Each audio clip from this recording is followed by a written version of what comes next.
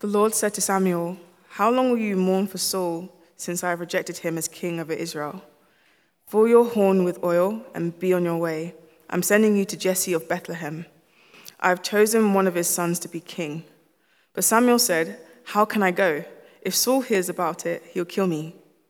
The Lord said, "Take a heifer with you and say, 'I have come to sacrifice to the Lord.' Invite Jesse to the sacrifice, and I will show you what to do. You are to anoint for me the one I indicate." Samuel did what the Lord said. When he arrived at Bethlehem, the elders of the town trembled when they met him. They asked, "Do you come in peace?" Samuel replied, "Yes, in peace. I have come to sacrifice to the Lord.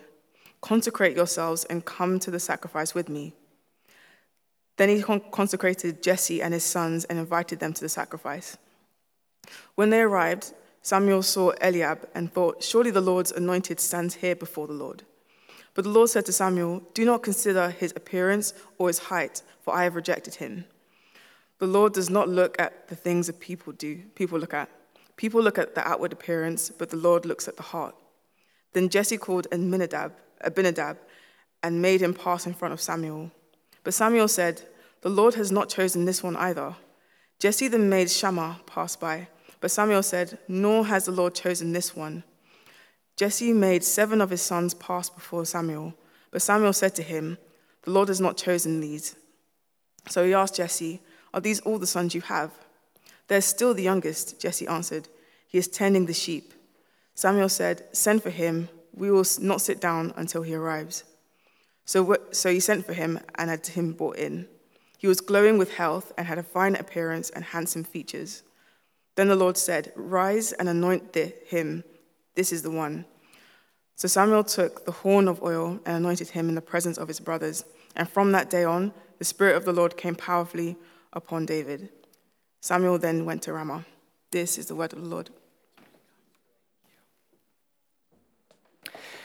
Well, good morning, and a very warm welcome to you to Reality Church London. If I've not met you yet, my name is Bijan, the pastor for our church, and today we're beginning a new sermon series in the book of 1 Samuel and 2 Samuel. We'll be looking at the life and the prayers of David.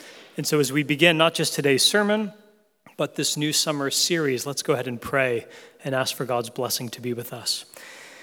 Our God, thank you for the opportunity to look at your word now. And so with Bibles open in front of us, we pray that you would open our hearts and our minds to understand and to experience your truth. And most of all, that we would see Jesus, in whose name we pray. Amen. David was an imperfect man. He was an imperfect leader. He was a spiritual work in progress. David, as we'll see over the summer months, was someone who had successes and also some pretty incredible failures. But through it all, his highs and his lows, David was someone who was pursuing after the heart of God. And that's what makes his story helpful for us, that here is a man, imperfect though he was, who was running hard after God's own heart. Now, in preparation for this sermon series, I reread a little book by A.W. Tozer. It's called The Pursuit of God. And in the beginning of that book, he describes the essence of spiritual life, the essence of being a Christian like this. He says, faith is not a once-done act, but it's a continuous gaze at the heart of the triune God. That sentence is kind of a summary of the whole life of David. A continuous gaze at the heart of the triune God. And so as we look at David's life, we're going to see someone who failed spectacularly and who did some things well, but who through all of it was running hard, who was gazing after the triune God. So his story begins here in 1 Samuel 16, and this is the story of David's anointing. This is where he appears. This is where his story begins. There are 3 things here in this really important passage that I think we need to see if we're going to apply this story well to our lives. So let's look at 1 Samuel 16 and see a word of caution, God's surprising choice, and the man on the cross. So a word of caution that we all need to hear, God's surprising choice, and then the man on the cross. So first, a word of caution. Now, as we begin today, there are two questions that this passage invites us to wrestle with. These are questions that this passage asks you. Here they are. First, who are you really? And second, what do you really look like? Who are you really, and what do you really look like? Now, here's the backstory. Earlier in 1 Samuel, there was a man named Saul who was anointed as king over Israel. But Saul rejected God. He disobeyed God. And so as a result, God rejected Saul. And Saul is displaced from being king. And God says to Samuel, who was a prophet, it's now your job to go and find the new king. So God says to Samuel, I want you to go to Bethlehem. I want you to find a guy named Jesse. He's got children. He's got sons. And one of those sons is going to be Israel's next king. So Samuel the prophet makes his way to Bethlehem. He finds Jesse, and we pick up our story in verse 6. The text says, when they arrived, Samuel saw Eliab, and he thought, surely the Lord's anointed stands here before the Lord. Here's the scene. God has told Samuel, one of Jesse's sons, this is the next king. So Samuel's there. He sees the oldest son of Jesse, Eliab. And he says, this must be the guy. Apparently, Eliab was tall, handsome. He looked like someone who would be king. And so Samuel thinks, this is obviously the guy. Job done, mission accomplished. I found him. Now, here's what you need to see. So key. Samuel is a prophet. He's a deeply spiritual man. I mean, God speaks directly to him. And even Samuel was prone to make judgments about other people based on how they looked, based on what he saw on the surface. Samuel is just like you and I. He was hardwired to care more about how a person looks on the outside than what was going on the inside.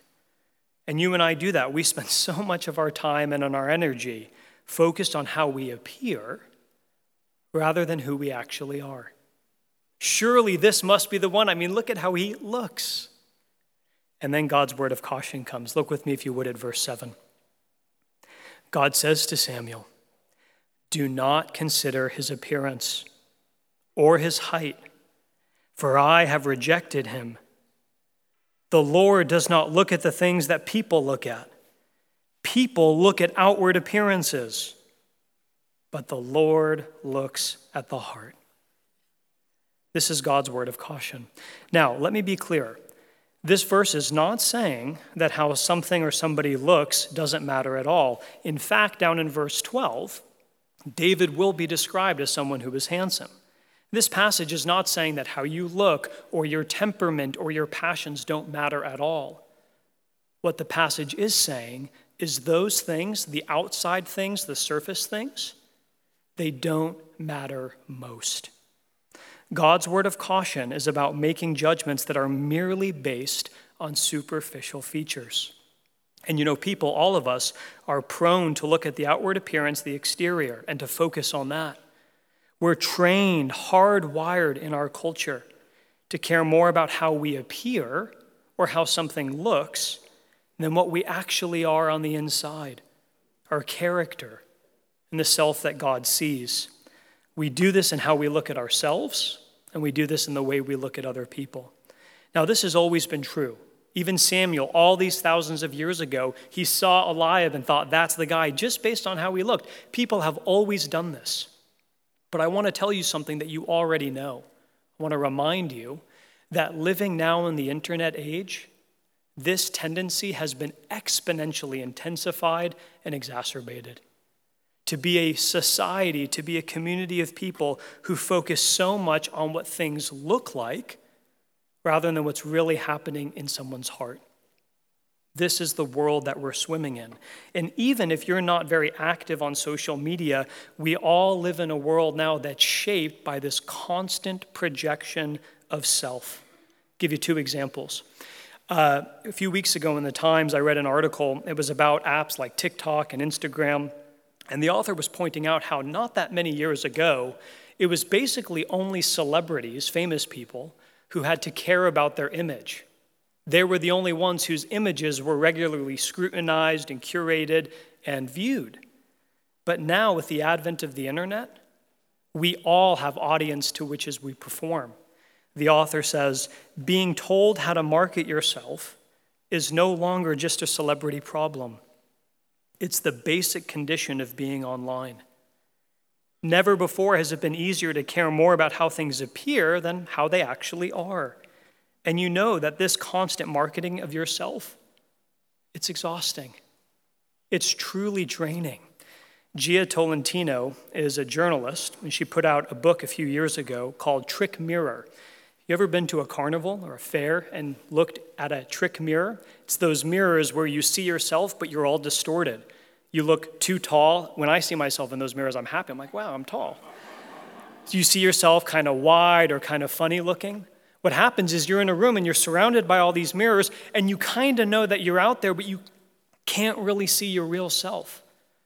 And Gia Tolentino, in her great book, says we're actually living in a world that's filled with trick mirrors. We're all constantly doing what she calls identity performance, in which, as you look out in the world, you see yourself, but you see yourself differently depending on who you're with. And we're constantly projecting images and versions of ourselves, and it's hard to find the real center, the real self. So you act one way with your family, you act another way with your friends, you act another way at work, and even you act a different way with your own self. Now, to some degree, that's healthy, right? If you showed up to work and you acted the same way with your boss, the way you do with your friends or at home, that might be a little weird. But what Tolentino is saying is we have so many versions of ourselves that are out there, it can be very exhausting. And then what the internet did is it gave us an ever-expanding audience to which we can perform. And she says, this is a long quote, but it's worthwhile, so follow along. She says, we have generated billions of dollars for social media platforms through our desires to replicate for the internet who we know, who we think we are, and who we want to be. Selfhood buckles under the weight of this commercial importance. You see, in physical spaces, there's a limited audience and a time span for every performance. But online, your audience can hypothetically keep expanding forever. And the performance never ends.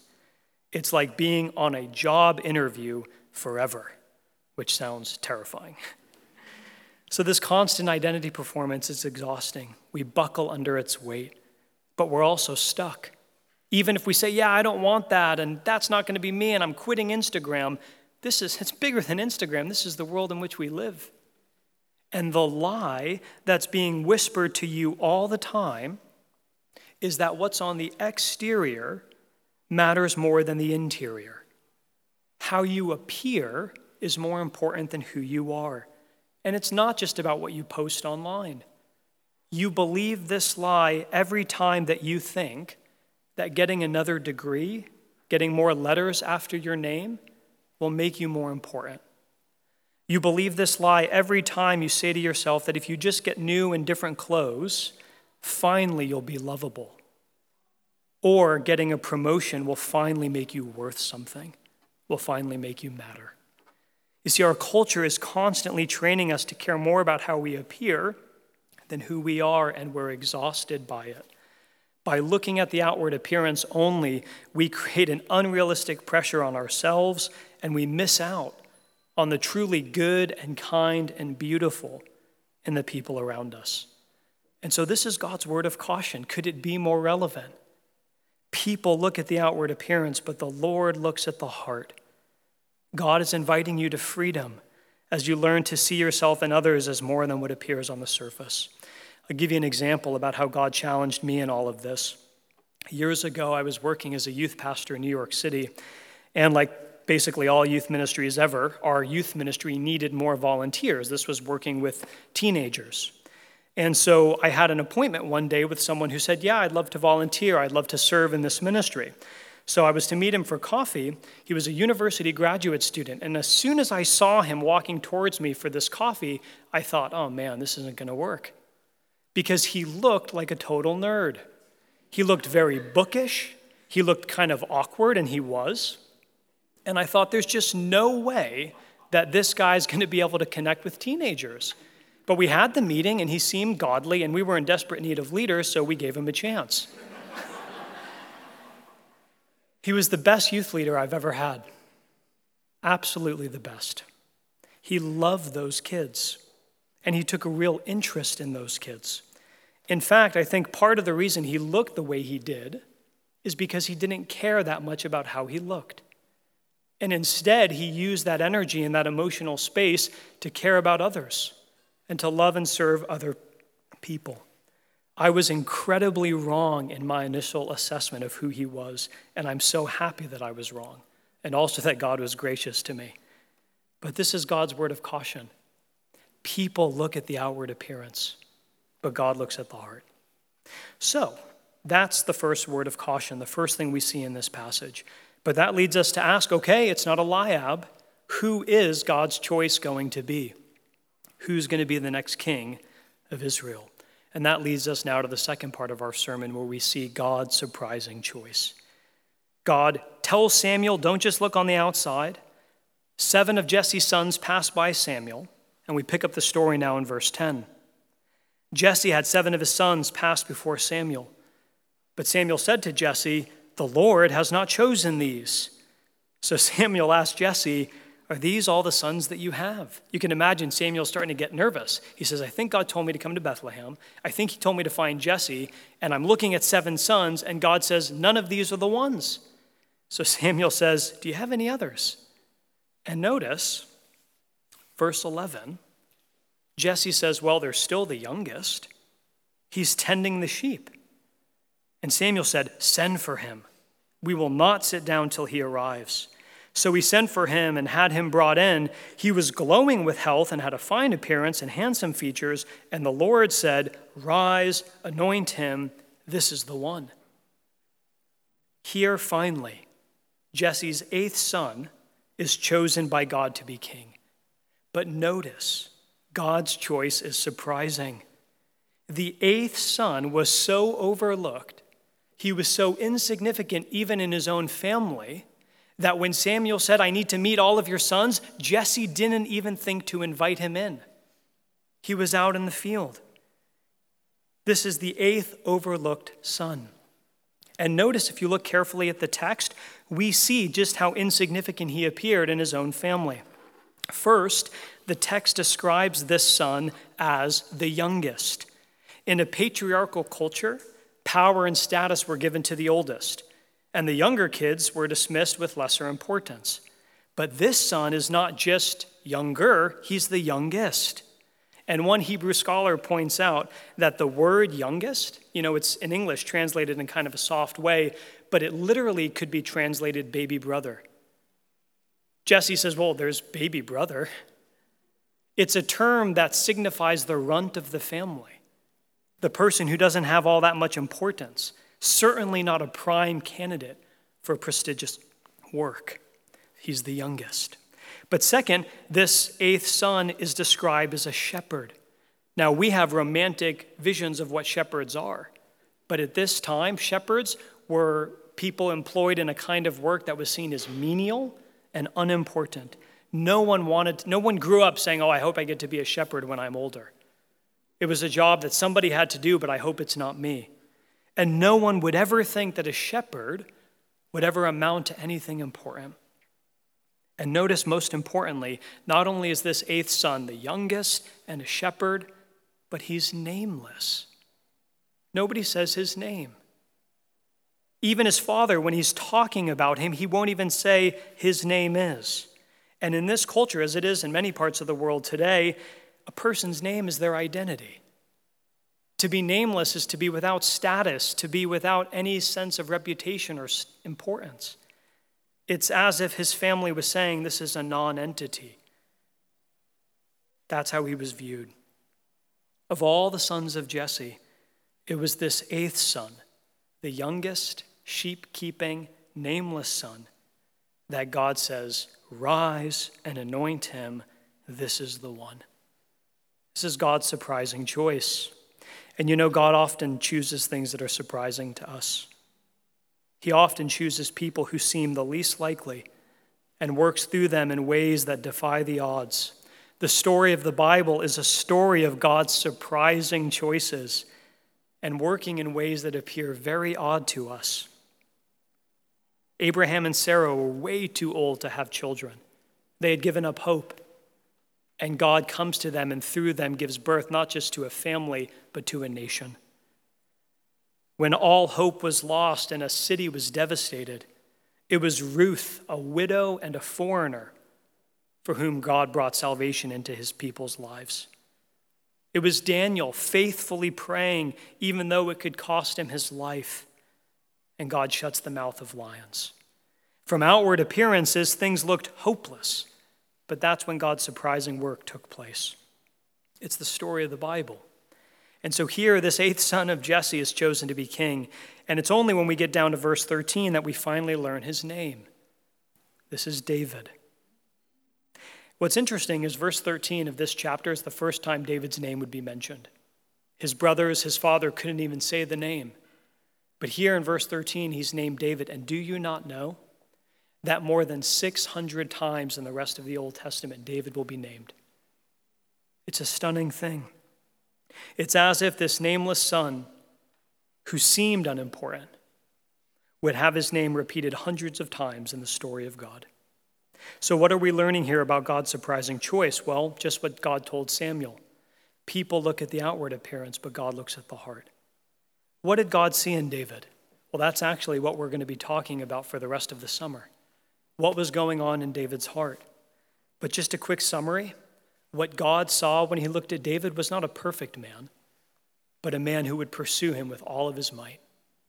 He saw a person who was going to cultivate a spirituality of pursuing God, a man who would run after God's own heart. Outwardly, David did not look like much, but inwardly, God saw a man who would risk his own life to defend his people. Inwardly, God saw in David a man who would refuse to take revenge on his enemies because he knew that taking revenge was like drinking poison and it would destroy his own soul. In David, God saw a man who would fail spectacularly, but who would then confess and repent honestly and vulnerably. When God looked at David, he saw a man who would run after his own heart, and he says, "That's the one I choose. That's the king." But you know, as surprising as God's choice of David is, it's not the most surprising choice that God ever made. For that, we must look to the man on the cross. You see, as we're going to see each week during the summer, David is not so much of an example for us to follow, be like David, but he's actually a pointer. He's a type. He's pointing us to something beyond himself. In the life of David, we're actually pointed to David's greatest son, Jesus Christ. You see, in Jesus, we see the ultimate example of God's surprising choice. Like David, there was nothing about Jesus' physical appearance or his background that would have suggested anything of importance. Jesus was born in Bethlehem, the same town where David was anointed king. Bethlehem was an obscure and insignificant town. It was backwater. It was rural. It was the place that you didn't think much of. Jesus' human parents were dirt poor. Even in Jesus' physical appearance, there's not a lot in the Bible that describes how Jesus looked. But the parts that do say things like this. This is from Isaiah chapter 53. He had no beauty or majesty to attract us to him. Nothing in his appearance that we should desire him. He was despised and rejected by mankind, a man of suffering and familiar with pain. Like one from whom people hide their faces, he was despised, and we held him in low esteem. There was nothing in his appearance that we should desire him. And it's not just his appearance that was unspectacular. Think about how Jesus accomplished his greatest work in the world. It was through the most surprising of means. Jesus would win by losing. He would save others by dying on the cross. Again, we romanticize dying on a cross. We wear it on our necks. But in the first century, dying on a cross was a horrible, gruesome, shameful way to die. And yet it was through dying on that cross that Jesus would do his most spectacular work, healing the world and saving you. Do you see? If you were making judgments purely based on how things looked and how they appeared, you would have completely missed Jesus Christ. But on the cross, as Jesus died, we see the most beautiful person who ever lived. On the cross, we see the strongest love that has ever been shared. The cross didn't look beautiful. It didn't seem like love just from outward appearances. But remember, God looks at the heart. And this is how God always works. He does this most climactically in Jesus, but we would have missed it if we were just looking at the surface. How do we apply all of this to our lives? 4 ideas to conclude. How do we apply the message of 1 Samuel 16 to our lives in the world today? 4 quick ideas. First, some of you right now, even as I'm talking, feel guilty for how you've judged and been unkind and dismissive of other people based on how they looked, how they appear. And so know this, there is grace for you in Jesus Christ. On the cross, the Lord Jesus, the most glorious and beautiful person ever, became ugly. He was marred, he was disfigured for you. He died in your place and takes all of your shame on himself for all the mistakes that you've made by being too focused on outward appearances. Jesus died for that. And he gives you amazing grace to renew you and to even fuel within you the ability to make right what you've made wrong. There is grace for you in Jesus. Second point of application, some of you today feel a lot like David. You feel overlooked, insignificant, unseen, and forgotten. You don't think there's anything about you that's beautiful or impressive. You don't feel like anything you're doing is valuable. It's less valuable than even being a shepherd. Friend, God sees you. And God chooses the lowly things of this world. You are loved and you are lovable. And it's a lie from hell to believe otherwise. God demonstrates his love for you that even when you were separated from him, Jesus died in your place. Third point of application. This week, and this is an exhortation for all of us, this week spend some time paying attention to the interior of your life. What kind of person are you becoming truly? The lie that's whispered to our hearts is that how things appear matter more than what we actually are. But Jesus' love and grace frees us to care more about the things that matter most, our character and the posture of our hearts. What is seen is temporary, but what is unseen is eternal. So spend time this week looking within and asking God to really show you, what do I look like? Not just on the outside, but what's really going on inside? Am I growing in love and in kindness and humility? Or do I spend most of my energy curating and cultivating my exterior life and ignoring the interior one? Engage in some self-reflection. And fourth point of application, as we rest in Jesus' grace, as we look to the cross, we see on that cross that things are not always as they appear. So ask God to help you to actually and truly see other people the way he sees them. As you look at other people, potential friends, even potential romantic interests, as you engage with colleagues or classmates or family members, ask God to help you see the things that matter most in the people that are right in front of you. There's a lot there. People are spectacular. May God give us eyes to see them the way he does. People look at the outward appearance, but the Lord looks at the heart. Let's pray. Our God, thank you for this really powerful and needed word from 1 Samuel 16. Now, as we come to a time of response and seek by the power of your Spirit to apply this message to our lives, we ask for help. We ask for the power of your Spirit to transform us and renew us and to help us be a people who, like you, look at the heart. And thank you that we're loved and safe and covered by Jesus Christ, the one who is beautiful beyond all telling, but who for our sakes died and bore the ugliness of this world, so we could be given a life and a joy and a peace that never ends. Help us to rest in him today, we pray. In Jesus' name, amen. Please stand. We're going to now sing a song of response, and after this song, I hope during the song, by the way, that you pray and think and apply the message of this sermon to your life, and after this song, I'll come back to instruct us about what will happen for our baptisms. But let's sing and respond together.